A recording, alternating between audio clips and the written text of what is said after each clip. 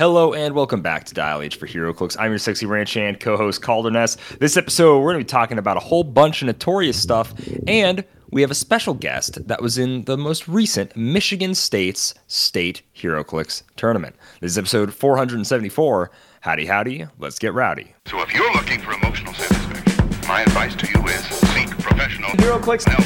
Are you serious? Again? How many people even play this game? Like 100? Instant deadpan humor. Over six people think I am funny. I'm your Captain America. That was just you in a costume. You absolute fool. Simi will be able to edit that out for sure. That's cool because it's expensive. I'm gonna make Heroclix like that for everyone. Are you kidding? Wow. LH for Heroclix is brought to you by CoolStuffInc.com, where you can find cool stuff in stock every day, including all the latest Heroclix singles and sealed products.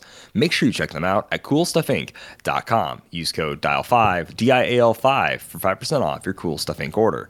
And if you're doing your shopping from shop.whizkids.com, use code DIALH10 for 10% off your Heroclix order there. Not usable with Iconics or play-at-home kits. Joining me like always in the studio is Simeon Bruce. What's going on, Simeon? That is me, and I am here. Hey, there it is. And showing up is half the battle. Our special guest this week is from the stadium's very own Alex Morris. What's going on, Alex? Hey there, very excited to be here today. So, Alex, introduce yourself a little bit. You've been on the show before, but it's been a minute. So give a quick rundown for the listener. Who are you? What's your HeroClix background? What do you do HeroClix-wise related? Give them the business. Yeah, my name's Alex Morse. I live in Saginaw, Michigan, so mid-ish Michigan. I am a manager of a store, a gaming store called The Stadium. We have two locations. One is in Frankenmuth, Michigan. The other's in Bay City, Michigan. The store has been running HeroClix events since it came out in 2001. I started playing more actively in 2019, and I've been loving every minute of it since then. Beautiful. We're going to start off each week, like we always do, with what made us happy. Simeon, made you happy this last week, my man? What made me happy this last week was we finally got the two IPF winners tickets purchased. So I'll be making a post later this week on the IPF page. For anyone that's still paying attention to the IPF page, we've been silent for a while because kind of like off-season. Things will ramp up a little bit more closer to Worlds and after Worlds, but yeah, we finally got Andrea's and Edison Lee's tickets. We were able to cover both their tickets entirely, and we even have a little left over, so we're going to take them out to a somewhat nice dinner. Not super nice, because there's not a lot left over, but there is some. Cook out. At least they will eat. Yeah, they will be able to eat at this nice dinner. But no, we got that all done. Later this week, I'll be making a post with all the intricacies, the like ticket prices and like the bank statements, that kind of stuff. I have almost all the screenshots ready to go up. I just have to redact a little bit of information, mostly people's names from, from PayPal. Yeah, because it gave me everyone's names that donated. So I mostly have to redact that because if they don't want to be seen, I'm not going to force it upon them. But also, with Worlds, we've got a local that's going to be going, so that's really cool. I just found that out today, but yeah, Aaron, he pops into Dragon's Lair occasionally. He's going to be going to Memphis. He said, "Wow, awesome. that I can't remember what they call it, but the convention exclusive like package that you get when you get the chance to purchase when you stay at Graceland." The Graceland Hotel guest house, I guess is what it's called. I can't remember what it's called, but there's a special package that you get that gives you like a free battle royal, a free admission to the tour, and then also a couple of convention exclusives. He was like, "That's a crazy good deal for $50. I'm so glad it was like still there." And I was like, yes it is. The first year that I went to Memphis, that package pretty much paid for the hotel room that I stayed in, so it's pretty really cool. good. But yeah, those things make me happy. It's cool that we won't be the only Omahanians, Omahatians in Memphis. Yeah. That sounds right. Yep. The Omahations. So just to go over that room package, since that is kind of pseudo news this week, might as well just run it totally down. You get a 2023 Elvis Experience tour ticket. Ooh ah! Which is you get like a DC HeroClix $30 price tag on its own. Like whether you like Elvis or not. It says $80 to look at the museums, Yeah. the mansion, and Elvis's airplane is an $80 value. So, like, that's really good. You get a Death Metal Wonder Woman. You get a Warp World Phoenix. You get the Watcher, who's new, who we haven't seen what he does yet, which is cool. You get an Onslaught Mimic chest figure, and then you get a free entry into a HeroClix or Battle Royale or an Onslaught side event, maximum $20 value for $50. And it is seriously like a really good value. So yeah. Yeah. Chainsaw. So yeah, it's really anywhere fast. So I know, dude. Like she sold out and everything. So it's good to get all that stuff. So room blocks, those are up on Memphis, ladies and gentlemen. There's a link to the WizKids. If you go to the WizKids HeroClix website, you'll be able to see all of that information as well as it'll be a link in the podcast description below. But to me, that's awesome. I know I was really excited when we finally got everybody paid for and whatnot for the IPF and getting all that done. So I'm pretty stoked that we were able to make something like that happen and get them over. So now it's just can't wait for Worlds. Alex, what made you happy this last week, my man? So I played in Michigan State. We can make that be my what made me happy this week and go over that when we get to talking about it, or I can have an additional thing. No, that sounds solid for this episode. I'll be really quick with mine. It was basically the same as last week. Was getting the Captain America 750, realizing I never got the final issue of Cold War, and having to wait to read whatever Symbol of Truth 14 or 15, and then actually read Cap 750 after finishing Cold War Omega.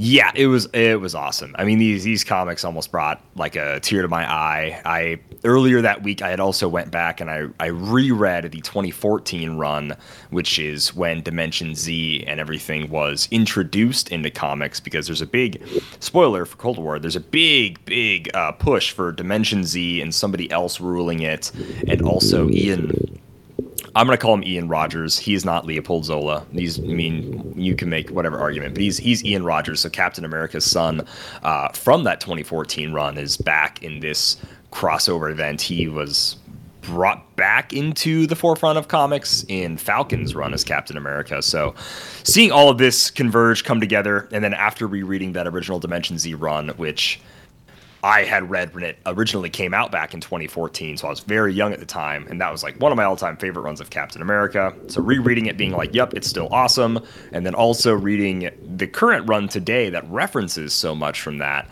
it just made me so insanely happy. And there are a lot of really good, fun stories in Captain America 750 that I just really enjoyed. There's a lot of things that confirmed some suspicions I had about like Captain America, and then like other things like him growing up in New York and being an artist and all this other cool stuff, which is really fun. That meant a lot to me to see as a comic book fan. So just comic books made me happy this week, and man, they were great. Just making some bangers. But all right, let's go ahead and jump into the news.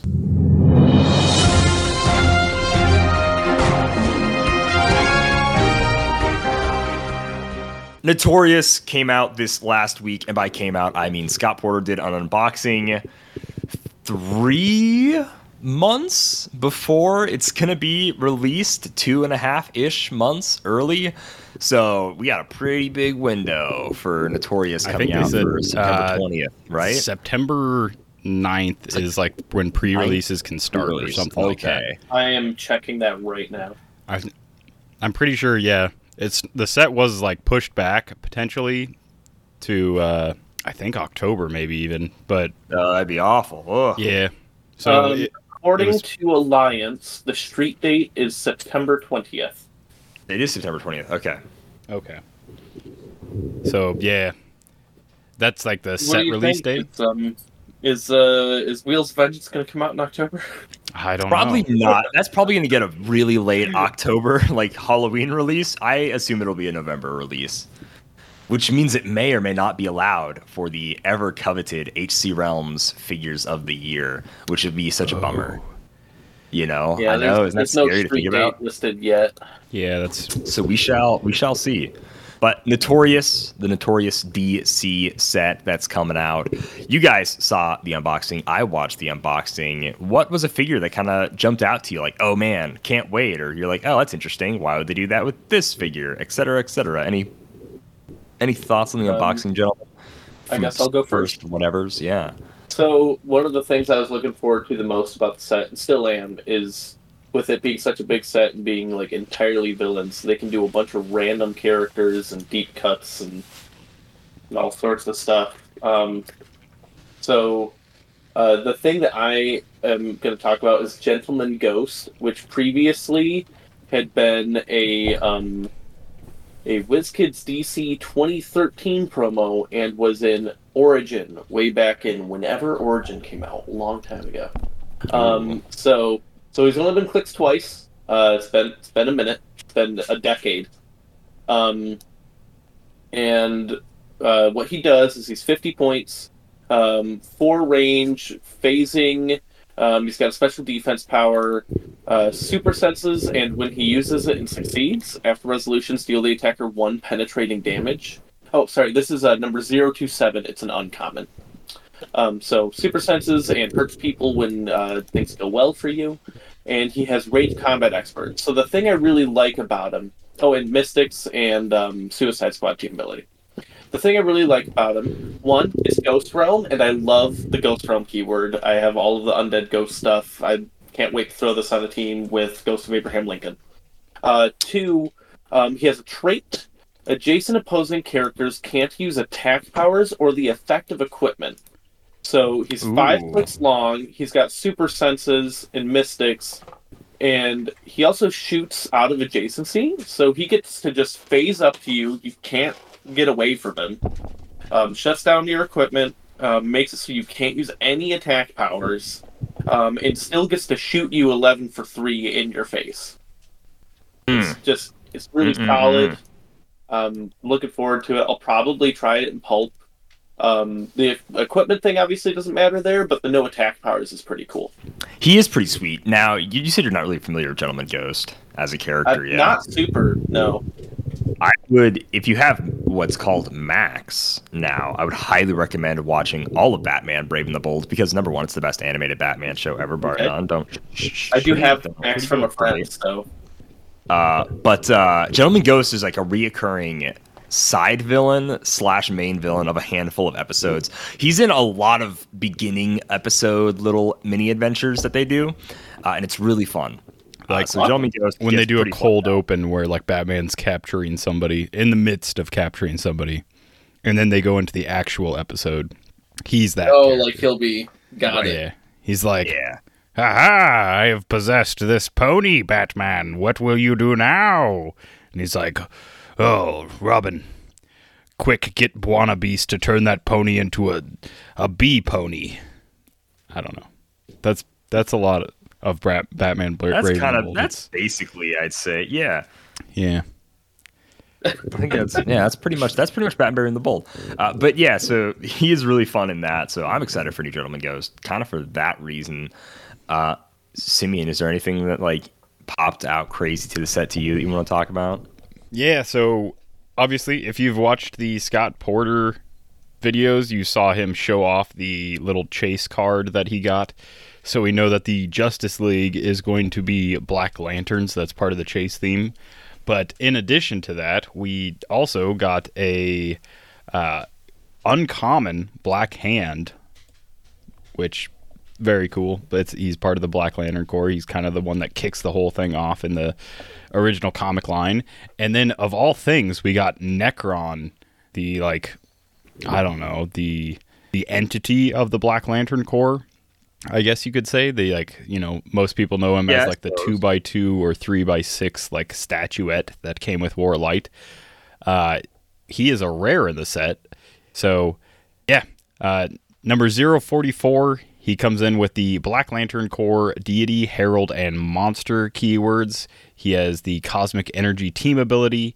He has two big traits. One is Rise, and it is free. Generate a grave hindering terrain marker within range and line of fire. Friendly characters with the Black Lantern core keyword occupying or adjacent to any friendly grave terrain markers may heal past their starting lines if healed by a character with the Black Lantern core keyword. And then his second trait is Steal Energy, but may use it with a close or range attacks. When opposing character is KO'd after resolutions, heal a friendly character with the Black Lantern core keyword 2 clicks. So he has a 125-point line, a 75-point line, and a 40-point line. I would honestly, like in sealed, I might just use the 75-point line. It's 50 points less, but it starts him with sidestep instead of stealth, and he still has 4 damage. He's giant size. I'll go over his whole dial real quick. So giant size, 7 range, improved targeting through hindering. He is 8 clicks long. He starts with 2 clicks of stealth, psychic blast, invincible, and exploit weakness. And those are his 2 starting clicks for 125. And then on click 3, he goes to his 75-point line. So 12 attack with psychic blast, 4 damage, starts with a 19 on that invincible. And then on click 3, he keeps that exploit weakness, but he goes to sidestep with Psychic Blast. He drops invincible for invulnerability, and he keeps that until click 6. He keeps sidestep until click 6 as well. He instantly goes to Blades, Claws, Fangs instead of penetrating Psychic Blast on click 4. So you go from 2 ways to deal pen damage to only 1. Because he keeps exploit for clicks 4 and 5. And then on click 6, which is his 40-point starting line, he has sidestep, blades, invulnerability, and 3 damage with prob. He's a 17 invuln on that click. He's pretty easy to take out for 40 points. I think you have to build around his 40-point line if that's what you're going to play him at. But I think 75 or 125 will be great and sealed. And then the ability where he has a free generate a grave hindering terrain marker within range and line of fire. He can just make that under himself, and it's hindering terrain, and he has stealth top dial, so he could just always be in stealth top dial. But then on top of that, he is a friendly character with the Black Lantern core keyword, and if he's occupying that hindering grave, which he can just make on his own, he can heal past his starting line. So if healed by a character with a Black Lantern core keyword. So if you play him at 75 and you just generate a grave underneath him and you shoot 7 range through hindering, 11 for 4, you get to not only heal from Steal Energy, but you also get to heal if you KO'd somebody. So you could potentially pay 75 points and get him healed to click 1 real easily. Same could be said for 40, but I think it's a lot less likely just because he's got a 10 for 3, not Psychic Blast. Like, I feel like in Sealed, this guy is going to be really hard to put down. And then I think in Constructed, it's going to be really interesting depending on what the other Lanterns do. This guy being 40 points and letting people heal past his starting line is pretty nuts. Yeah, I feel like that could be just insanely broken really fast. Yeah. We'll see. I definitely think that it could potentially have problems, but we haven't seen the rest of the chases, so right. I mean, apparently they're spread throughout like the rarities as well, so we do have an uncommon, a rare, so I wouldn't be surprised if we see a super rare, maybe even a generic common. We've seen a lot of the commons, so I don't know what's left really, but maybe a Black Lantern recruit. The full checklist was on the last video. Oh, that's right. Yeah. I didn't really look at it, but it's there. I click on pictures. I don't read. Like, I don't really care much for this reading business. Yeah, I think the Black Lanterns might be able to get pretty out of control with the Indigo Ring just being equipable and just power action. Although, looking at the one we did see, if that's any indication, then their top dial is definitely overcosted, and they're meant to be played on their lower dial and heal very few clicks. Yeah, like the chase we saw, Chase Superman definitely benefits from being able to be healed up and not started at 260. No one's paying an extra 140 points for that. That's insane. I really, really like that design. I mean, we saw it with the Carnage chases, and we're seeing it here again. The idea that, like, other than, I guess, Prime Hulk, things that are healing past their starting line, the idea that constructed-wise, you would never, ever pay the points for the full thing, but it gives you something exciting in, like, Battle Royale, where, of course, you'll play the full thing, right? Right. Yeah. Get It's the rough, crazy the power. idea of being like, I'm going to design this figure that's not worth, like, Yeah. purposely not But- worth paying the full points for. I view it as, in Constructed, that line just doesn't exist. But it's a bonus in something like Battle Royale. Sure. Yeah, I do Yeah, wonder, Victorious. looking at the Superman's point lines, they kind of just seem to be like arbitrary, kind of just like random at 260 and 120. I do wonder how the Black Lantern core keyword will match up with Oh, it's gonna Necron add and Black up, yeah. Hand and the rest of the chases. Like, I assume Superman's the most expensive Black Lantern, unless Martian Yeah, Manhunter is. most They've likely. had some surprising Martian Manhunters in the past that are really, really spendy. So we'll have to see how easy it is to flush the team out here. But a character I really want to talk about. Well, kind of first going over like a few things with the set. Our Orange Lantern Lex that I wanted is actually just a normal Lex Luthor, like old school Hanna-Barbera looking Lex Luthor, Yeah. who just also has Herald and Orange Lantern keyword, which makes me but he's number one in the set. very sad. It's a kind of a huge bummer that our title character, our main guy on the box, Lex Luthor, is just the set 001 common, and he's not particularly good. I like his trait a lot. It's really cool that he can just give out Superman enemy, and this could allow to have like a ton of outwits on your team. But man, a dial that just falls off like a sack of potatoes. This is it. If that's what you ordered, this is it. It's a little fun that he can be an Orange Lantern in addition to all this stuff, but it's just kind of a bummer that we didn't get an Orange Lantern Legacy card or just a new Orange Lantern Lex that really leans into being a lantern. But here we are. Probably worth shouting out again really quick. The Cordian Thunderers are 15 points, and they have the Sinestro Chorus keyword, which means they are our new official cheapest ring bearer. Oh, baby. And they're a common, so easy to get. And also, they just happen to have sidestep, pulse wave, willpower, and shape change. So they're not like easy to take down, No. which is just so convenient. They don't even and they die can to also- a pulse wave. No, they don't even. Yeah, exactly. Yep. Yeah. That's fun. Unless there's some knockback involved. But yeah, it's like, okay, cool. Oh, and also they just might be turned into a goon or something. So that's cool. Yeah. I can't say like I get it. The Weaponers of Cord, they make Sinestro's ring. It makes sense that they're Sinestro core. Man, a 15-point ring dropper though, ring bearer. That is tough. That's really rough. And then shout out to another great effect I super enjoy is the War of Jokes and Riddles. I was one of the only people back then in the Heroclix world all these years ago when Harley Quinn and the Gotham Girls was coming out. I was super big proponent that we get a Kite Man. And not many people were talking about it, just saying. And because he was kind of a meme online during that time, if you're in Facebook comic book groups and all this stuff. So I was a huge proponent of that in HeroClix. When we finally saw him in HeroClix, people were like, oh, who's this guy? And then they had the gall. The HeroClix community had the gall to say Kite Man, hell yeah, at Nationals the next year when they asked that question. And it's like, you didn't know. You people weren't begging for him and Harley Quinn and the Gotham Girls. Who are you? But I'm glad we get, but to go back to this Riddler, he is a really unique way to do a mystery card where he gives out a bad mystery card to your opponent and forces them to have it. Where also, if you look, sideline space only matters during force construction. You can have as much stuff on the sideline as possible during the game, which is wild. Joker giving you a bad mystery card is hilarious. He's giving you a riddle to solve, and you're at a disadvantage for it until you solve it, which is really, really cool. And then Kite Man himself is just also sick. Like, wow, crazy deep dial Kite Man.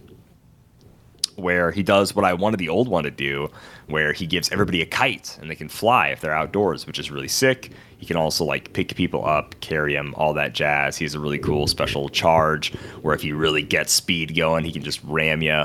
It's really cool, and I'm very excited. I like a little 9 attack when he's got Batman enemy. That's A-okay with me, stealing that 12 or 11. I don't know who's got a 12 in the set for Batman enemy. One of these people may or may not. Who knows? You just play in Pulp and you use Shiva from the Joker's Wild. That's what... Yeah, there you go. I'll play my Super Kite Man in Pulp really quick and use Shiva. Not Pulp. My Silver. No, Silver. Sorry, there you go. I've been doing a lot of Pulp building lately. I just played in Pulp today. Well. Oh, yeah. Right. I forgot about that. Dragon's Lair had like their first inaugural Pulp event. I will say, I almost disqualified a 10-year-old because he was playing out of a starter set that didn't match the main force set. And I just stared him in the eyes and I said, no matter what you do to my team, you lose technically. Ooh, that's funny. Out of curiosity, what did he try to pull from? He had an entire X-Men Rise and Fall team, but it was like from the Fast Force. So he probably had like the Professor X? Yeah. All right. Is that not legal? X-Men Rise and Fall. They have a different set symbol than X-Men Rise and Fall. Symbol. They do. Oh, uh-oh, stinky. That's funny. But Notorious is cool. It's shaping up to be a great set. I'm very excited for Zod, Ursa, and Non. I hope they are nuts. I hope they just absolutely curb stomp Superman into the ground, as they should. I'm excited. Any anti-Superman tech we're getting in the set, I'm very, very pumped for. So, we'll see. Any final thoughts on Notorious, guys, or Scott Porter's unboxing in general? I'm going to buy so much of it. I want all the goons. Yeah, I think the number one thing for me is that there's so many many generics in this set that it's very reminiscent of Wonder Woman 80th, where outside of there not being a case incentive that we know of, who knows, WizKids could pull a fast one, but outside of there not being a case incentive, this is probably going to be like my highest bought into DC set, like since Wonder Woman 80th, because there's literally no downside to getting extra commons. They're all like generic goons, and that's what I want. I want generic goons. I've always wanted generic goons, even before I knew there were generic goons. But yeah, final thoughts. We do have the listing of the legacy cards. Oh, yeah. So, starting off with Superman Legion of Superheroes number 044, Darkseid. Pretty cool. That's such a good pick. Yeah. That's such an insanely cool pick, dude. One of my favorite picks, Justice League Trinity War 061, Mazaz. I'm up there. I'm there with you, dude. That's a Luthor. I don't know if it's Lex or if it's Alex. It's an Alexander Luthor, so it's technically still Lex. Lex just goes by Lex versus Alex. Yeah, I love that figure. I've played it. I mean, I haven't played it recently because it hasn't aged well, but oh no, it's very expensive. I played it a lot back when it was like still somewhat like paying 200 and some points for a 12 attack top dial was okay. Just stealing powers and like end game being like this unstoppable. You know, I killed like your bystander with shape change, so now I have that. I killed, some like 15 point with stealth, so now I have stealth. You just become this insane monster that they can't really deal with. Next up is Justice League Trinity War 025, 026, 027, Ultraman, Owlman, and Superwoman. And then we might as well finish the slots off with... is that really all of them? Oh, no. Justice League Trinity War 043, Johnny Quick. So... no Atomica or that's really sad. Power Ring or I wonder if Firestorm. If one of them will make an Atomica, if like Johnny Quick will make an Atomica bystander or something. That would be kind of fun, That'd make sense. Yeah. Unless they're like somewhere hidden in the set. I guess I haven't looked at the set list, so I don't know.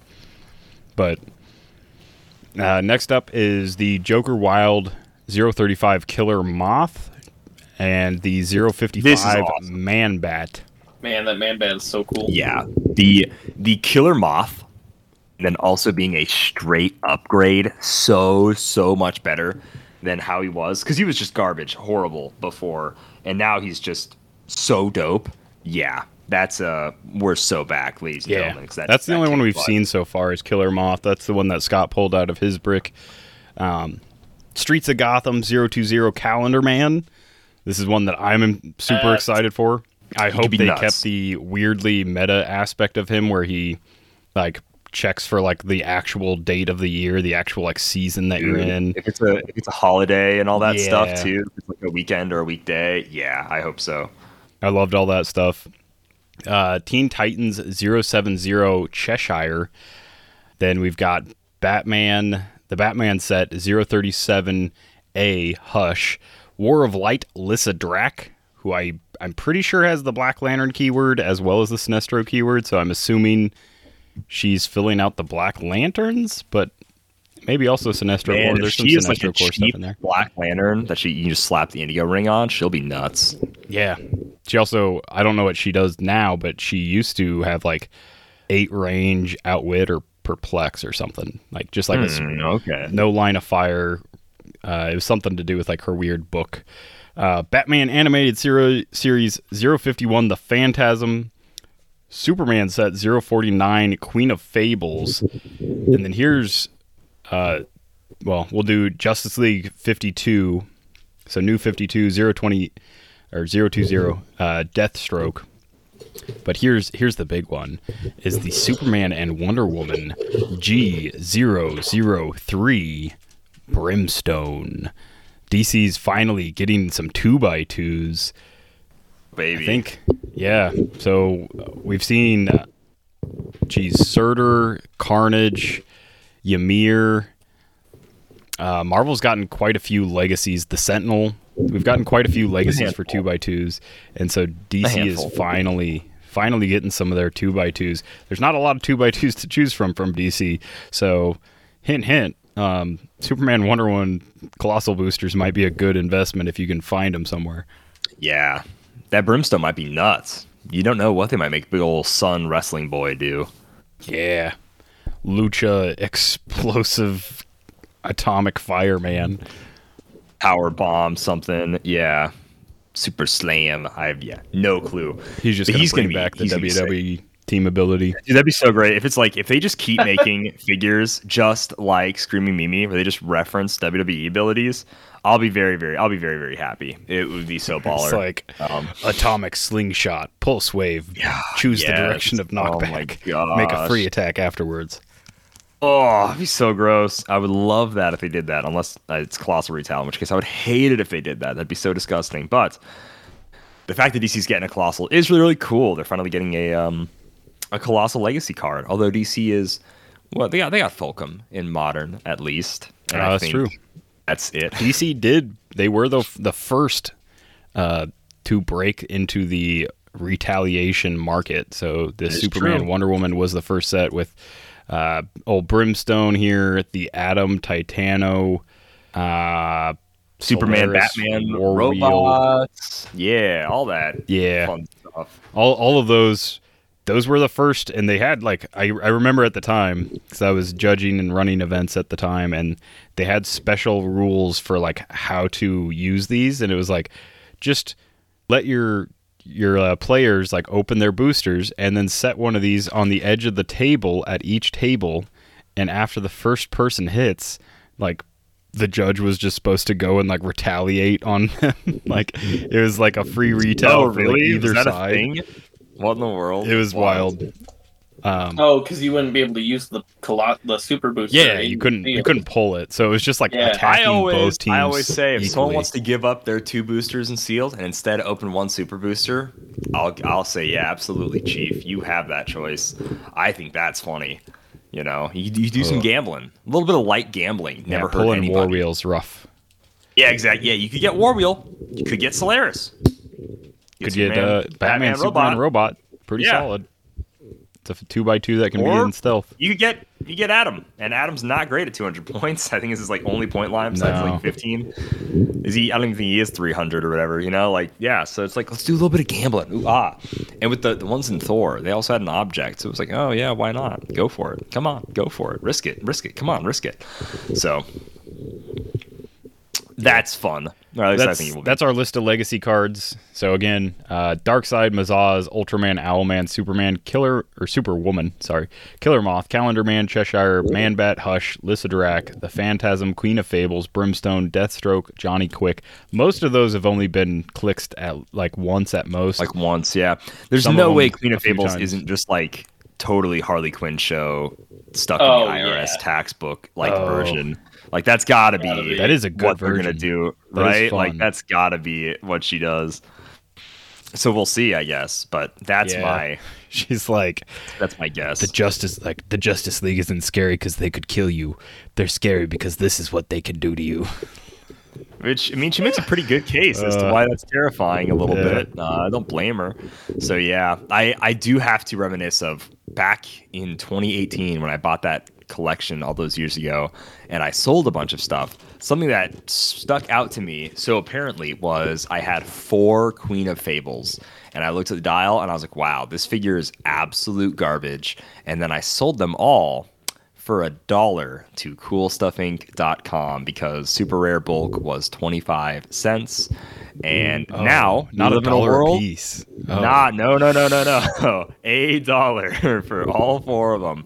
Because really, who back then would ever want a Queen of Fable? Why would you ever want such a garbage, terrible figure? And now I've seen people speculation sell them for like $30, and I'm like, I wasn't gonna keep them for these 5 years, but it does hurt a small part of me knowing that this could have been what happened. But Joker's Wild was a set that I almost had completely filled out, and now I'm down to like just a few of like the figures, and mostly the ones that I kept were ones that people wouldn't buy. Oh man, I do know I have this Man-Bat, but there's 3 figures I'm super scared of. Pretty sure I don't have the Killer Moth anymore. Like there's no reason I would have kept. Oh, I definitely still have Killer Moth. That's because he killed a super rare XXS Wolverine in a game for me. He was the person that hit him off his last stop click, and I was like, Killer Moth. I don't believe you. Like, this is true. This is true. There was a collection that I bought as the store that had like 6 Killer Moths, and they were so bad, I threw them away. He's terrible. You threw them away. Oh, Alex, you threw away like $80 worth of stuff, probably. Yeah. It was more about, man, I can't fit all of this stuff in the case. All right, Killer Moth can go. I paid like a nickel for it. So. Incredible. That is. I have also thrown away figures that I didn't have the cards to. So I'm really, and they were like prominent figures. Like if they ever legacy like Haha Joker, Rebirth, Starfire, or like the Joker's Wild Clayface. Those are like the 3 notable ones that I threw away whose cards I couldn't find. Those are all things I would bet on getting legacy cards. Yeah, I know, right? Well, this is before we knew legacy cards existed, and I was just like, yeah, well, they don't have the cards, so they look cool, but I'm not gonna keep them. The only one I kept was the black and white Mr. Freeze, because that actually goes super hard. Looks awesome. But yeah, now that legacy cards are a thing, I'm just like, please never give these figures legacy cards, because they are in a landfill somewhere. This is awful. They're in a dump. So yeah. But that's notorious. Alex, I really want to pick your brain about the Michigan event. Just give us like the vlog. You know, I drove down XYZ day. You played in Pulp and you played in Modern. So tell us a bit about day one, your Pulp experience, getting to the venue, and just everything about the atmosphere. Tell us a story. Paint us a picture. Yeah. So I live about 2.5 hours away from the venue. I'm in Saginaw. That was in Grand Rapids, and I knew I wanted to do both days. All week leading up to it, I'm like trying to talk to people like, "Hey, are you going? Do you have a hotel room? I want to do both days. Definitely not making the drive twice." Eventually, I just bit the bullet, and I didn't spend money on a hotel room for this, but I did spend reward points on a credit card for it. Okay. That I would like to have saved for something else. Sure. So I got a hotel room. I worked until 3 o'clock. Got out of work and drove down. Checked into the hotel.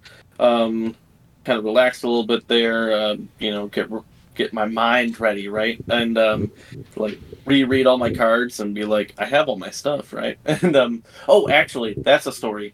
That morning, I was making sure I had everything, and my pulp team, the main attacker on it is Deathstroke, and I did not have Deathstroke.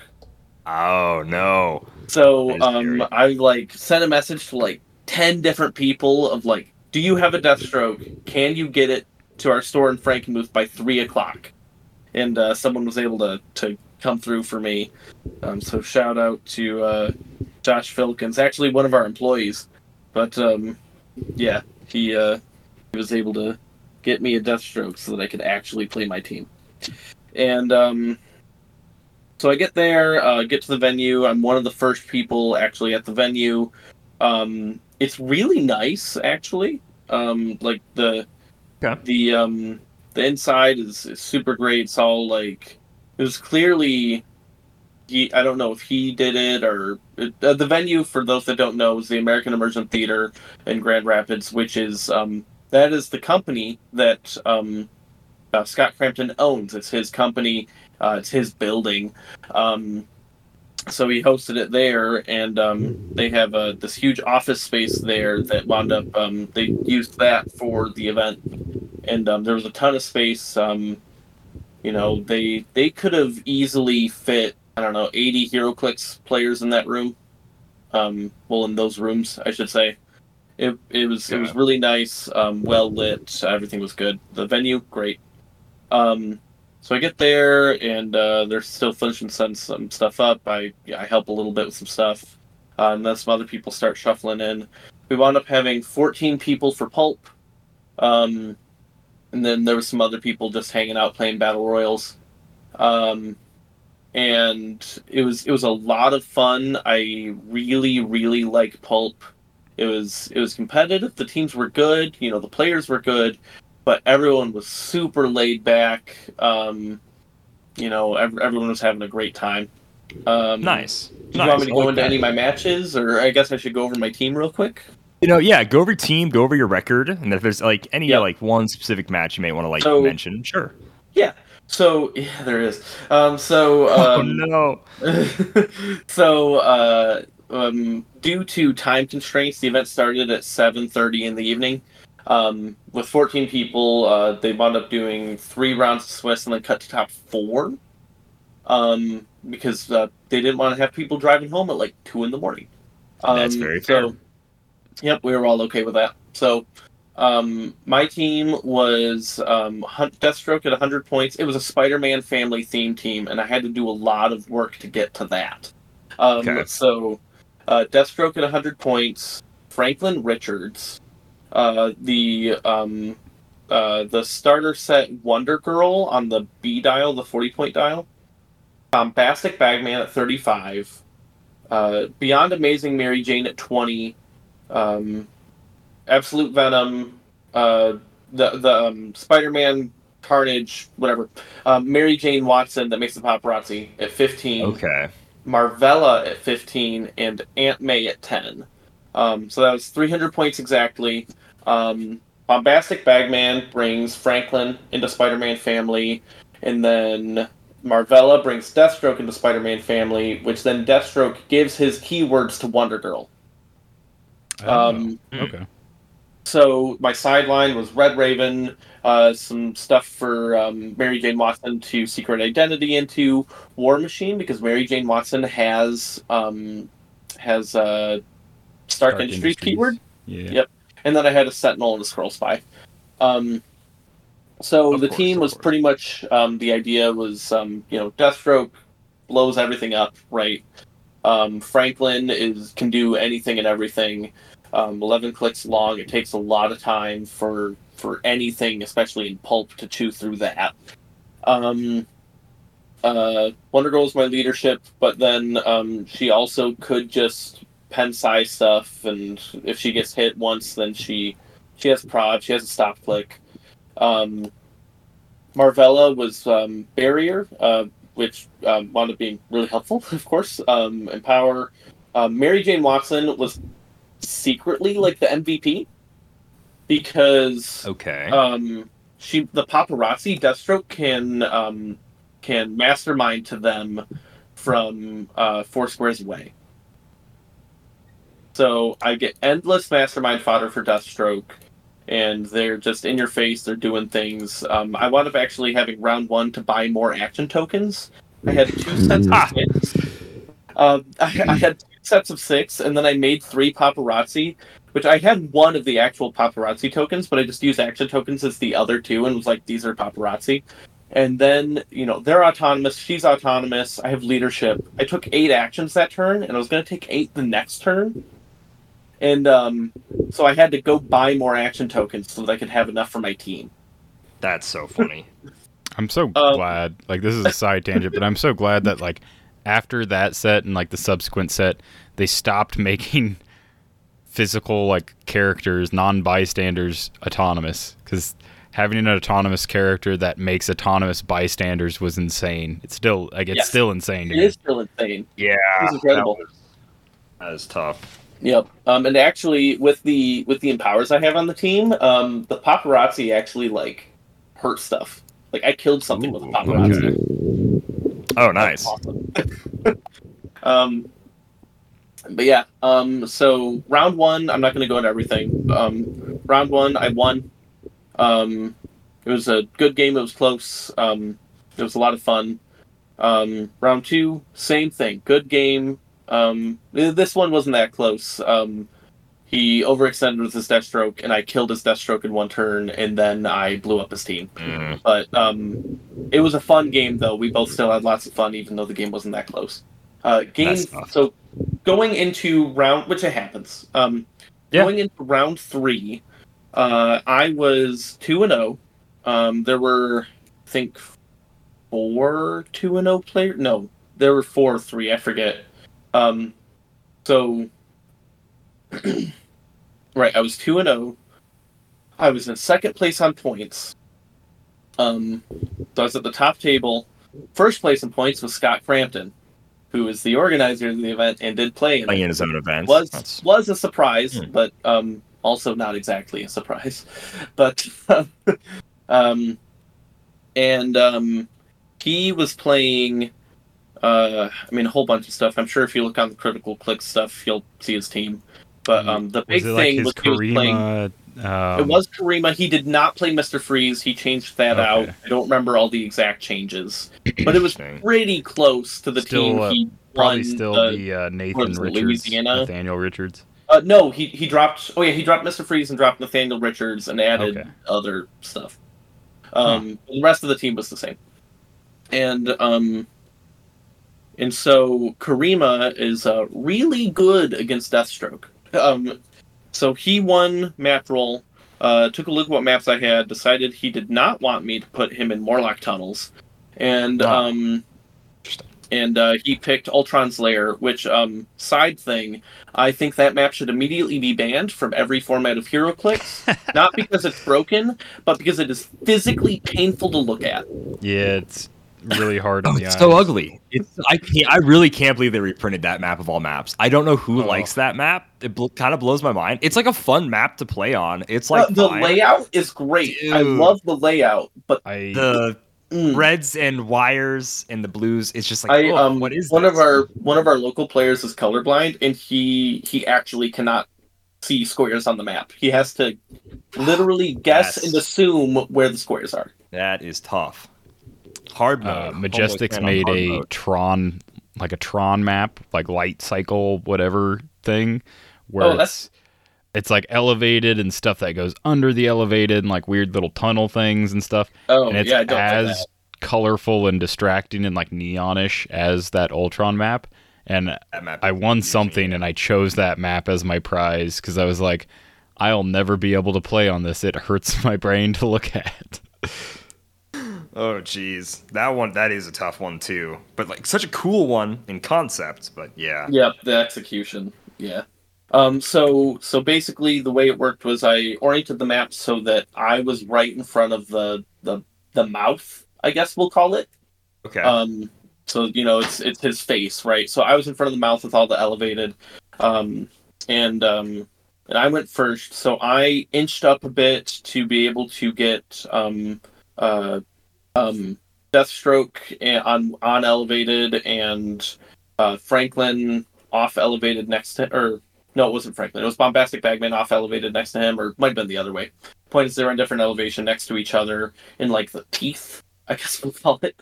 And then I barriered to and made paparazzi so that he couldn't get to the rest of my team.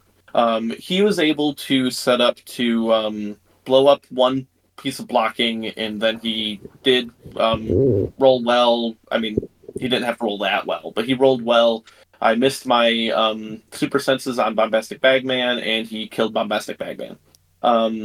Because remember, Karima shoots through everything but blocking, so the barrier is super important. But so he killed Bombastic Bagman, which that was my only perplex. So if I had Bombastic Bagman, I could have gotten Franklin into his stuff, even past his barrier, and started killing things with Franklin. But without the perplex, I couldn't do it. The idea was that Franklin would have gone up. Well, sorry, I misspoke. Franklin would go up, break all his barrier, and then Deathstroke would go in and pulse wave his team. But without the perplex, could not get the reach, and I just couldn't get to anything. So I just moved up, got in his face on the other side of the barrier, and just had to hope that he wouldn't hit all of his attacks, and he did. So the game was basically over at that point. A bummer. But I felt like I had to take that gambit and didn't have another option. So I did kill a couple of things as the game dragged on. He didn't kill my whole team, which that was the first time in that event that had happened. He had gotten 300 twice. And then so after that round, I slid down to 5th because all of the people that needed to got 300, and I did not make top 4. Wow. Which is disappointing, but it was a really fun day, and I had a lot of fun with it, and Pulp is great. If I were to, in hindsight, I shouldn't have tried so hard to make theme. And I sent it to you guys, I made a different version of the team, still based on Deathstroke and Franklin, and I kept most of the team, actually. Kept Mary Jane, both Mary Janes, kept Marvella, but I added the uncommon Doctor Strange from Avengers Forever and the starter set Watcher. One of the biggest things that my team didn't have was telekinesis, so Strange gives that in spades, and also still has a perplex if I need that. And then I was worried about barrier, which is why I had Bombastic Bagman for the super strength, but Franklin can still do that, and in Watcher, his line's fire aren't blocked, so being able to defend to 20s is really big. Like, that helps protect Deathstroke from Karima, for example. Can't hurt him if you can't hit him. And also the outwit through everything is amazing. A lot of people played Watcher. I was going to say, I think probably right. I believe that. Watcher, Deathstroke, Blue Marvel, there's like a few figures that just really stand out in Pulp. And yeah, they seem to be on a lot of teams, because like that Watcher, what I will say about that Watcher, a 20 defend, especially that combined with Manifold's combat reflexes that he gives out to like adjacents and stuff, that seems insane until you realize the Hulk, the rare Hulk from Avengers 60th on his own, just with the Avengers team ability and his printed stats, is a 14 for 5, and then if he picks up like blocking or something, he's a 14 for 7. And that's pretty easy to hit. That's only a 6 to hit a 20. Only an 8 to hit a 22. The way that the Watcher would protect himself from Hulk is the outwits. So you can like outwit his super strength or outwit his charge. Oh yeah. Depending on what you need. But you really need to get rid of, like, that's one of Watcher's biggest strengths in my opinion, is his insane range and then his ability to see through everything. So yeah, you do just have the ability to outwit pretty much anything that's scary across the board. Same with, like, you can outwit Deathstroke's like running shot or his pulse wave ability. So to talk briefly about the rest of the event, one of the other people in top 4 was also playing Franklin, which made me feel good because I feel like people have been sleeping on him and he's amazing. But then also, the person that won the event was not Scott Crampton. That's not to say like, "Ooh, boo Scott." I'm so glad he lost. Yeah, but boo Scott. more, I'm okay with that. but the person that did win was one of our local players, Norm Corian. He was playing, forget his exact build, but he was playing like Mr. Sinister and Scarlet Witch to replace dice with ones. And he had Blue Marvel and Red Widow as kind of his damage, and then he had other support around that. That Red Widow is nasty. She's good. She's real good. Yep. And so yeah, he played really well all day long. It was a bit rough. Round 1, and in top 4, he had to play against and beat his brother.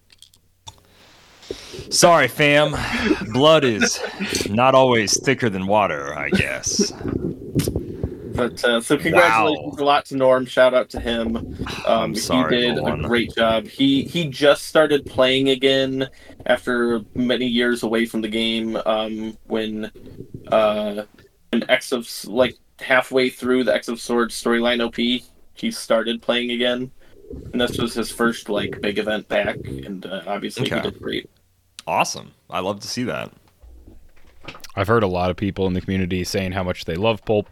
Obviously, to me in Calder, it just seems like more streamlined Pauper.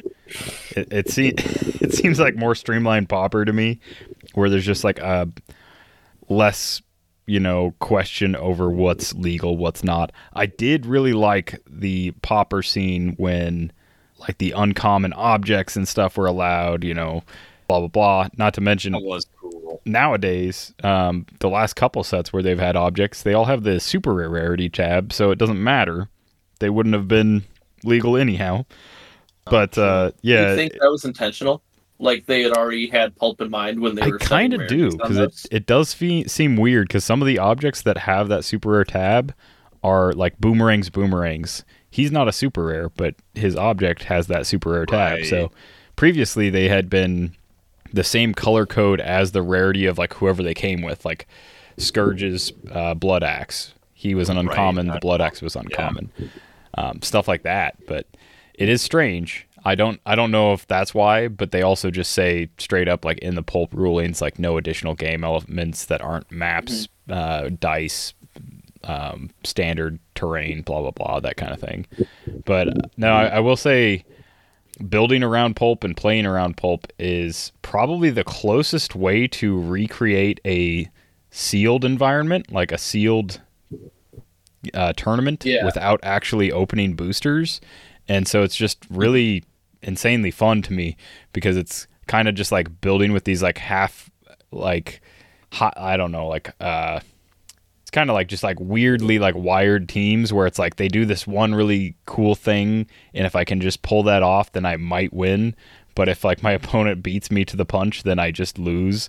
It seems very like sealed-ish, and things like, having Watcher with like a +3 range, so he can just like be this glass cannon that shoots through all things, seems really good on paper and seems really good in Pulp, but other things manage to beat it. So I don't know.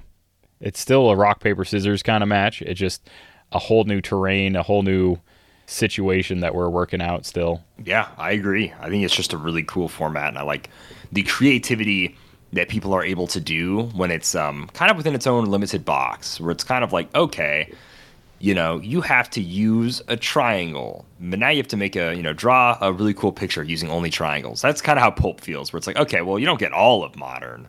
You get this stuff. And so let's see your creativity. What can you do with just this stuff? And we're seeing some great stuff out of everybody. That's right. Where does the triangle go? That's right. The square hole. Where's the circle go, Calder? Oh, please. That's right. No, that's right. The square hole. Yeah, I know. No, it goes in the... Where's the half cylinder piece? That's right. The square hole. Traumatizing. Terrible. Don't show that to anybody's kids. Oh, it's horrible. Speaking of traumatizing TikToks, have you seen this NPC TikTok trend? Like TikTok live NPC thing? Do you mean like the girl that's like, what do you want to do today? And her like jaw's like broken. They do like they do this like quote unquote repeated animation. Like what would you call it in an actual game? It's kind of like they're waiting animation, right? Their idle animation. Yeah, they do. So like these real people. A quote-unquote idle animation. They make up this like fake animation. I've been recording a little bit, like about 30 seconds of each one I come across, because I mostly go on to TikTok to try and make TikToks for Dial H, and then I just get sidetracked and watch like a full movie. I watched all of what's the one with Jason Statham, the drivey one. Transporter. Yeah, I watched the whole first movie. On a TikTok account. It was 182 parts. It was pretty insane. Pretty fun. Is that the ideal way to watch Transport? There's no ads. Too off topic. Whoa, maybe no ads. Okay, so maybe. Yes, I had to swipe up every 30 seconds, but no ads. But anyhow, as I'm swiping, occasionally I come across these live ones, and I found this dude with a top hat that was made out of popcorn, or maybe it was just like bedazzled with popcorn. He's doing the weird NPC voice, trying to like his best to emulate the same phrase over and over again. I come across like some sort of Jersey Shore reject that's also doing the same thing. She's trying to like emulate the same voice. She's failing miserably. A lot of these people are really bad at it. And it just came to the conclusion after seeing about 6 of these people. What do these people, like, is this their job? Do they make enough money doing this? And it's like such a weird thing that like I'm immediately unnerved. Not because I think like they're doing a good job of Uncanny Valley, but just because it's like this is an adult doing this very lame thing. Like I enjoy the Skyrim like videos where it's just, you know, Skyrim NPC like walking into a wall, blah blah blah.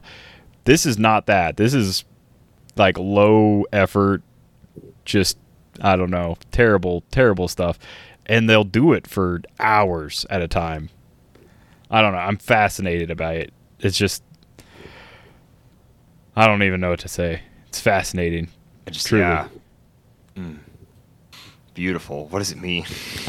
I really hope that like TikTok gets banned in America. Like I hope it just gets deleted from our phones because it's not great. It's not going good. I wouldn't hate that. I think I'd be fine with it. I watched several minutes of people live reacting saying, "Ooh, hot dog. Ooh, lollipop. Ooh, popcorn. Ooh, rose." And I can't take it anymore. I don't want. That sounds awful. Yeah. I don't want it. Why did you watch it?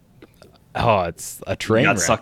You got sucked in. Where did this person go wrong in their life where they're like, you know what? I wanted to be a doctor, but at one point I realized I could just go on TikTok live and say the word of an image that pops up in a funny voice over and over again, and people will pay me like nickels to do so. Maybe this is a topic for a different podcast. Yeah, but I liked the tangent we went on. I can't say I hate how non-Heroclix related it was, but it was kind of fun.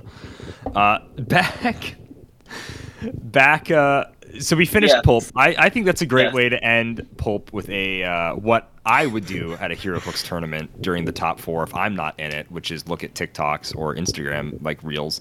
So that was. I thought you meant act like an NPC in the corner. Yeah. I like to go through a couple idle animations at work, you know, to like look busy.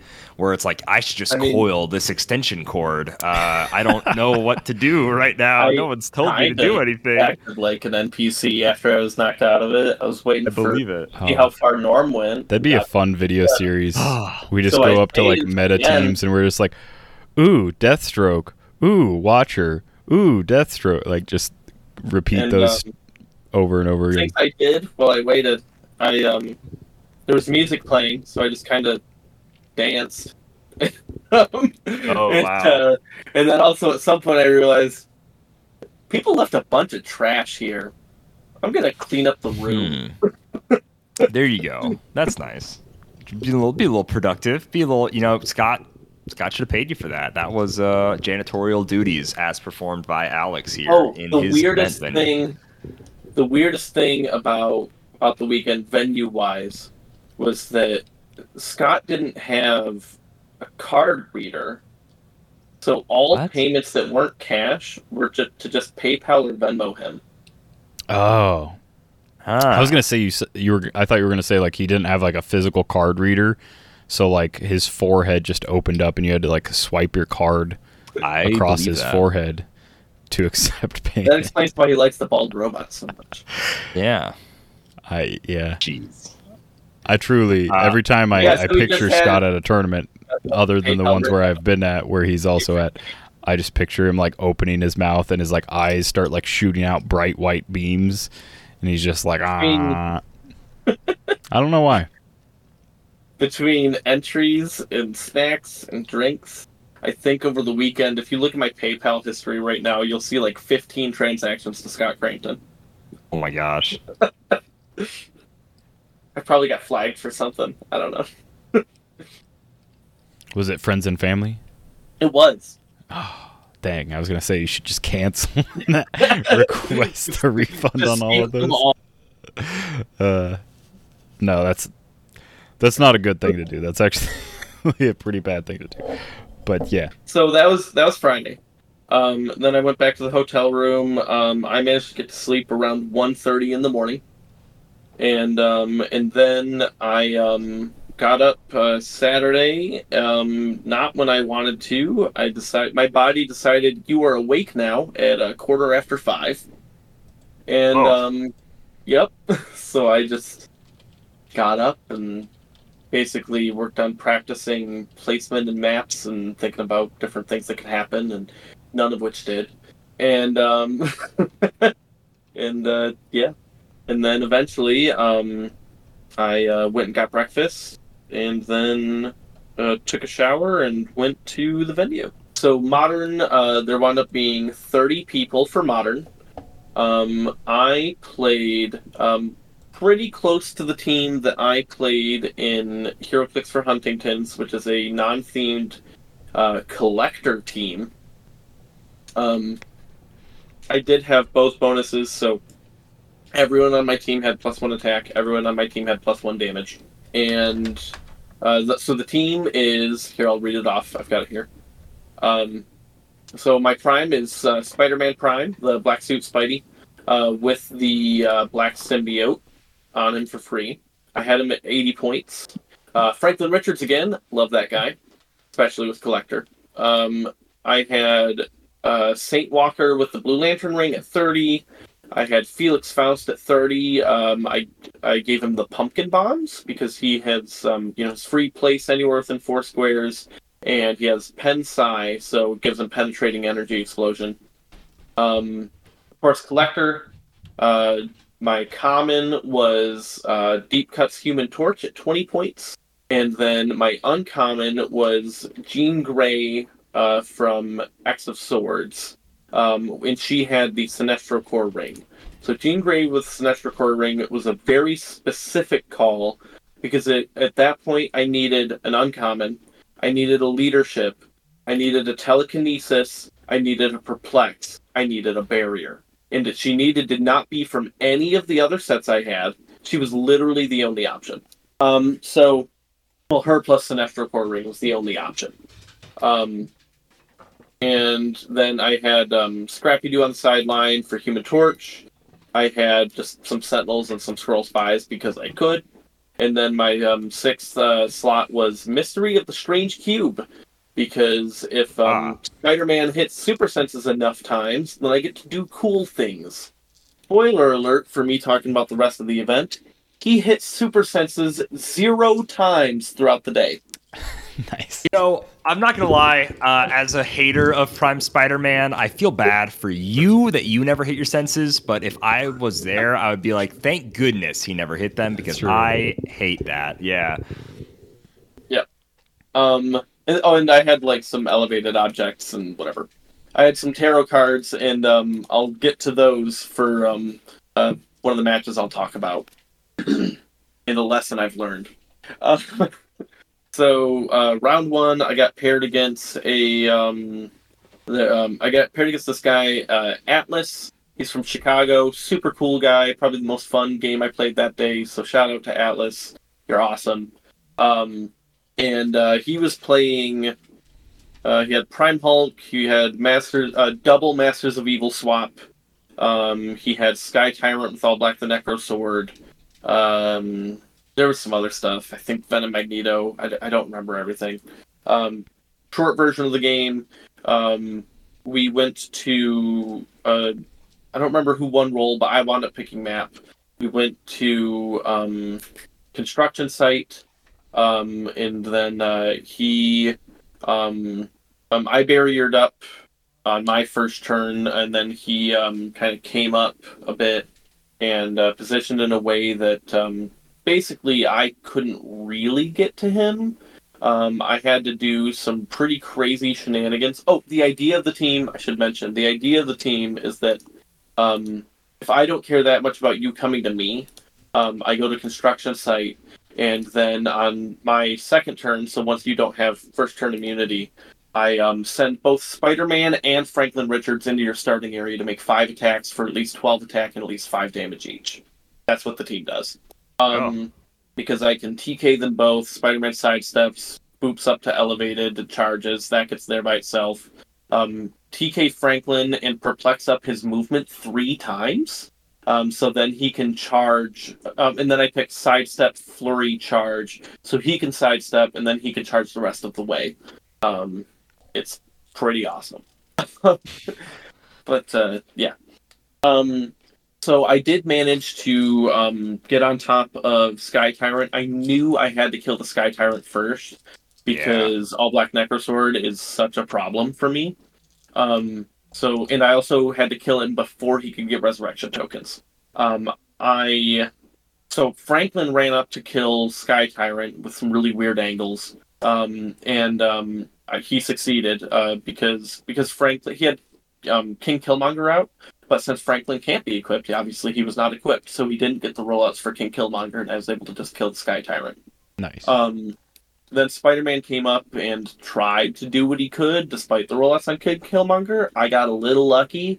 I managed to hit twice out of my 3 attacks, because Spider-Man, on my turn 1, I just have him move, but stay in my starting area. So then when I send him out, he's double tokened after the first action, he can make another attack.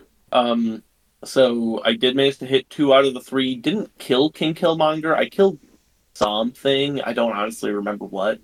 And from there, it was a really close back and forth game. And then on last action, his Prime Hulk killed it was either Felix or St. Walker, and he won the game because of it. So I lost round 1 with last action. Yep. So you're saying Prime Hulk needs to be errated, right? Needs to be banned from modern, from all maybe types. Needs something. You're gonna find a theme throughout the rest of this story. So he's really good. I don't know how I would fix him. I don't know if you need to. Like, you can't leave him alone, but he had enough stuff that I kind of had to leave him alone because I couldn't leave the other stuff alone. Honestly, I don't even hate leaving him, like, totally alone. I've had games where I just, all right, whatever. If I kill the rest of his team, Hulk can only make 1 attack each turn. And then if you have enough stuff alive, you'll be able to deal with Hulk. But he's still super annoying. That's not to say he's easy to deal with. He's not. Just a pick your battles thing sometimes. Yep. It's funny that we're having this discussion after he's already been, like, quote unquote errated once. Yeah. Well, some people were playing him where you could take a single action and just be top dial. Based on the so literal ridiculous. Interpretation of the rules, that's how he would work. But that was obviously not the intent. No, not intent at all. So, round 2, I played against... What was round 2? I won. What was it? Oh, yeah. Round 2, I got paired against... I'm sorry, I don't remember your name, but he was playing Legacy Thanos, and Prime Hulk, and Molecule Man, and Chip. And his last thing was the Brain. So he was doing lots of cool mind control shenanigans and Thanos, and if you worry too much about the other stuff, Hulk will come Hulk you. And so he took us to Oscorp offices or whatever that's called. forget. There's a lot of walls. Oh, pretty good yeah. for Thanos. And he managed to like hide in a corner in a way that I couldn't get to everything. But I did do some, I felt, pretty clever things to get Franklin on top of Hulk. And so I didn't kill Hulk right away, but I did knock Hulk back down after his original healing to where he was kind of bad and ineffectual. And then I set up so that I could get to the rest of his team the next turn with Spider-Man. And basically he moved up, he did a bunch of like mind control, all sorts of things. He got a little unlucky.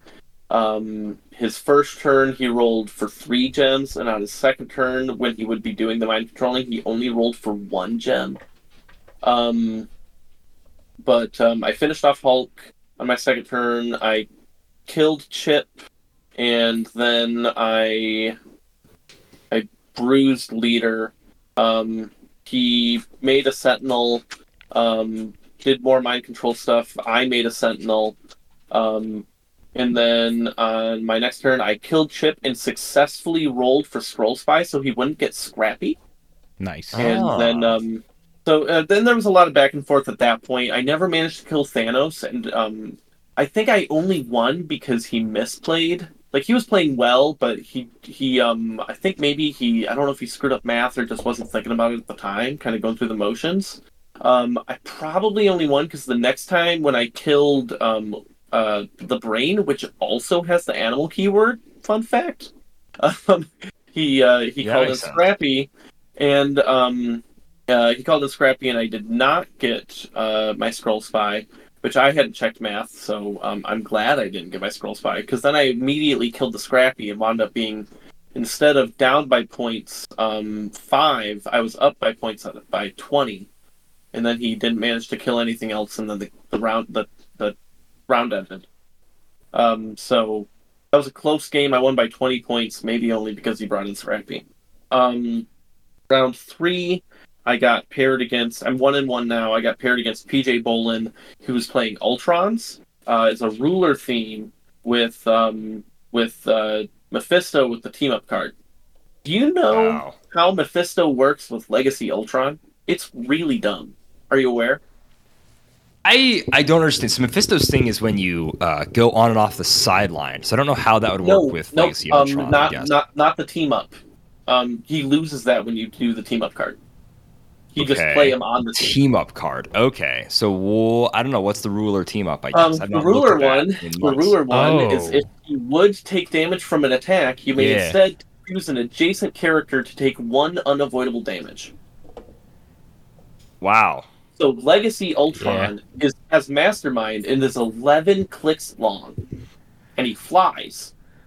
So you just carry Mephisto, Mastermind to him, and you take 1 no matter what anything is. Or you Mastermind your drones, of course, and they don't. Wow, yeah, and then you can heal and stuff, and the drones. So, okay. Let me tell you how that game went. PJ rolled leadership 10 times over the course of that game. He succeeded 9 times.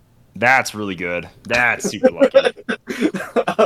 And when I was going to do something really good to kill something, I had my St. Walker made the chainsaw. I had the tarot card that gives +1 to a single D6 roll, the Queen of Wands. My chainsaw flurried, hit, rolled blades, rolled a 6, so that would be 7 damage. PJ rolled Impervious, rolled a 4. My tarot card makes it a 5. He takes 0. Second attack, I rolled. I hit. I rolled a 5. It would be 6 damage. PJ rolls Impervious. He rolls a 4. My tarot card makes it a 5. He takes 0. I've decided after this event that maybe the next time I play, just don't have a tarot deck. I feel like it's been hurting me more than it's been helping.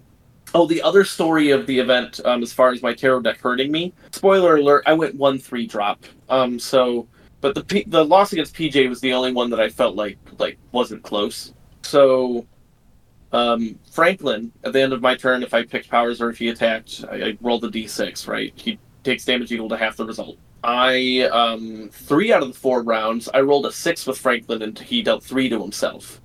The 4th one that I didn't roll a 6, that he didn't take 3. I rolled a 6 with Queen of Wands up, and he took 4. Oh. He was very suicidal.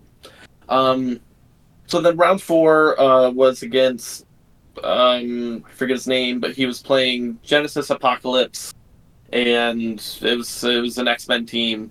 So Genesis, APOC, Venom Magneto, Prime Hulk, Sky Tyrant, Peeper, and Miss Kang got brought in from something, I think. It might have been non-theme, and it was just, I don't remember. But, he sends Sky Tyrant out. I barriered up. He sends Sky Tyrant out, forgets that we both forgot it first, and then we backed up. Like, there weren't any actions taken afterwards by the time we remembered. So we both forgot at first that you can't flurry Quake anymore. Yeah, So, you used to. Used to be able to. Yep. Yeah, no. So the only crack in my barrier was there was a corner where he could get to Human Torch, Quake, blow up the barrier, and hit him. So first we thought he killed him, and then we were like, wait a minute, we couldn't do that. And so then we backed up, and he hit him once to the stop click, and then backed away. And then Franklin went and just murdered Sky Tyrant. And then I sent Spider-Man out to, in theory, kill Venom Magneto and either Genesis or Apocalypse. So I made 3 attacks with 2 targets each. I dealt damage once. They all hit numerically. So between Super Senses and the Apocalypse rollout, yeah. So I killed Venom Magneto, and then he just turned his Hulk around, and they all beat the crap out of my Spider-Man, who missed his Super Senses, missed his Impervious, missed his Super Senses, missed his Impervious. He outwitted Super Senses, and then Spider-Man died. And then the game kind of spiraled out of control from there. I did manage to like kill some stuff, but I couldn't do enough quickly enough. And then I dropped and played a battle royale and got my my secondary goal for the weekend. Won a battle royale. Well, I got second in a battle royale, but got the thing I actually wanted, which was a Scott Porter Pog because I didn't have one yet. And then I decided that my wife would probably like it if I went home, and I went home. I guess so. Spending time with the family. What? No. I know, right? I mean, and It's at a that novel point, it was already like 6 o'clock. So, babe, it's so late already. Like, come on. We're gonna go to sleep. Come on, like, what? I'm gonna, like, say hi, bye, grab a snack from the kitchen, and pass out. I just drove 3 hours. No, that's funny. precisely.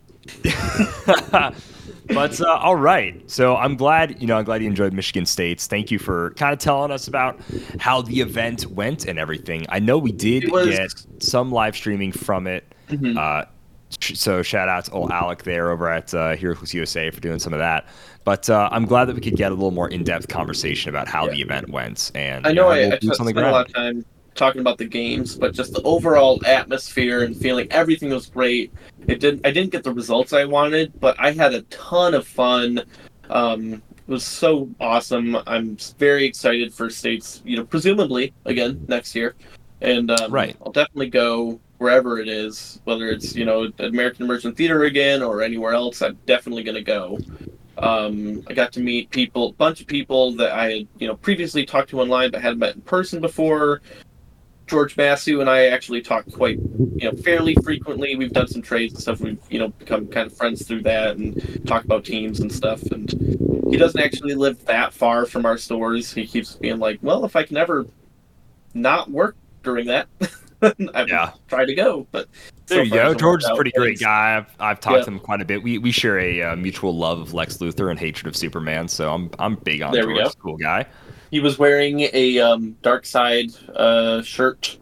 Okay. So, yep. Well, Dark Side is action, just something. Yep. But right on. I also have to say, I love that it's in Grand Rapids, Michigan, which is a reference. Obviously, the entire town of Grand Rapids is a reference to Army of Darkness, which is where Ash gets his boomstick, where the boomstick is made, is in Grand Rapids, Michigan, for $109.95. But That is Alex. Alex, before we close off the show, do you want to probably shout out Stadium, any other shout outs or anything you want to do before we close up shop here? So yeah, I mean, I talked about my store a little bit. We do have an event if you're in Michigan and want to come, or if you happen to be visiting in the areas. Every Wednesday at 4 o'clock in Frankenmuth, every Sunday at 4 o'clock in Bay City. Every week the format's different. It's all on the win. If you look up our Facebook pages or our website, thestadiumbc.com, if you go to the event calendar, there'll be a link to our win page there for the venue. It's lots of fun. We do have singles at our Frankenmuth store. Frankenmuth, if you're not familiar, is very much a tourist town. It generates maybe the most or second most. I don't remember if we're beating Mackinac City or not. Tourism money in the state, as far as the city goes. Oh, wow. Yeah, there's lots of stuff to do, lots of stuff to see. Be awesome if people came and visited. Actually, there's a big hotel, the Bavarian Inn Lodge, basically across from our parking lot. And they actually are just finishing up a giant addition to their building that's going to add basically a conference center. So there's maybe some things on the horizon that I don't know if I'm allowed to talk about that could be very cool. Interesting. Very fun. Very fun. Well, make sure to follow. Absolutely. Well, thank you so much, Alex, for being on. And if you want to follow the podcast, do all of these things, you can leave us a review on iTunes or Podbean, which is, of course, probably how you're listening to this right now. Or maybe you're listening to this on YouTube, in which case, make sure you are subscribed. And if you're not listening on YouTube, hey, go on over to our YouTube and subscribe. We just hit 1,500 subscribers like this past week, which is really, really, really cool. So we almost have all of the Heroclix players subscribed to us. So I would really like to hit that number soon. It'd be really fun. There's a few more of you guys out there that still need to subscribe, and I'll wait for you. We'll be here. Yeah, Super plus beyond. you have families. All of you have families. Yeah, your keep wife, that in your mind. kids, your grandparents, your uncles, your parents, all of them. Yeah. They're like, what's this weird game you always talk about? And you're like, here, let me subscribe you to Dial H. I'm not gonna lie, I thought you were going more of the threat route. Like, no. You all have families. You don't want anything to... I'm just saying, if you really want to grow this game, you'll, I don't know, force your families to listen to it. I've had people say, like, hey, look, I don't really understand a lot of your videos, but some of them are pretty funny, and I understand a little bit. I've had a lot of people listen and be like, I just listened to the What Made You Guys Happy this week, see what funny gift gabs and banter you get into, and then before you start talking all that game nonsense, I leave. So even if they don't, know what Heroclix is, and maybe this will get them interested in it, tell them to come on. Check out the Dial H Heroclix podcast, check out the YouTube channel, just check out Heroclix in general. Make sure to follow us on Twitter, Instagram, YouTube, and Facebook to keep up with all the cool Dial H goodness. Yeah, and if they decide that they want to start purchasing Heroclix, make sure to tell them to check out CoolStuffInc.com, where they can find cool stuff in stock every day, including the latest Heroclix singles and sealed products. They've got some pre-orders going up for Notorious, so use code DIAL5 to save 5% there. And if you want to go to the direct source, go to shop.whizkids.com, and you can save 10% by using code DIALH10. And that works on any Heroclix products outside of the Iconics and play-at-home kits. And like always, happy trails. So if you're looking for emotional satisfaction, my advice to you is seek professional Heroclix? help. Are you serious? Again? How many people even play this game? Like 100? Instant deadpan humor. Over 6 people think I am funny. I'm your Captain America. That was just you in a costume. You absolute fools. Simi will be able to edit that out, I'm sure. That's cool because it's expensive. I'm gonna make Heroclix like that for everyone. Are you kidding? Wow, wow, wow. Yeah, and like always, say hi to your mother for me. Hey, Yamada! Thank you, Alex. Thank you for being on, man. We really appreciate it.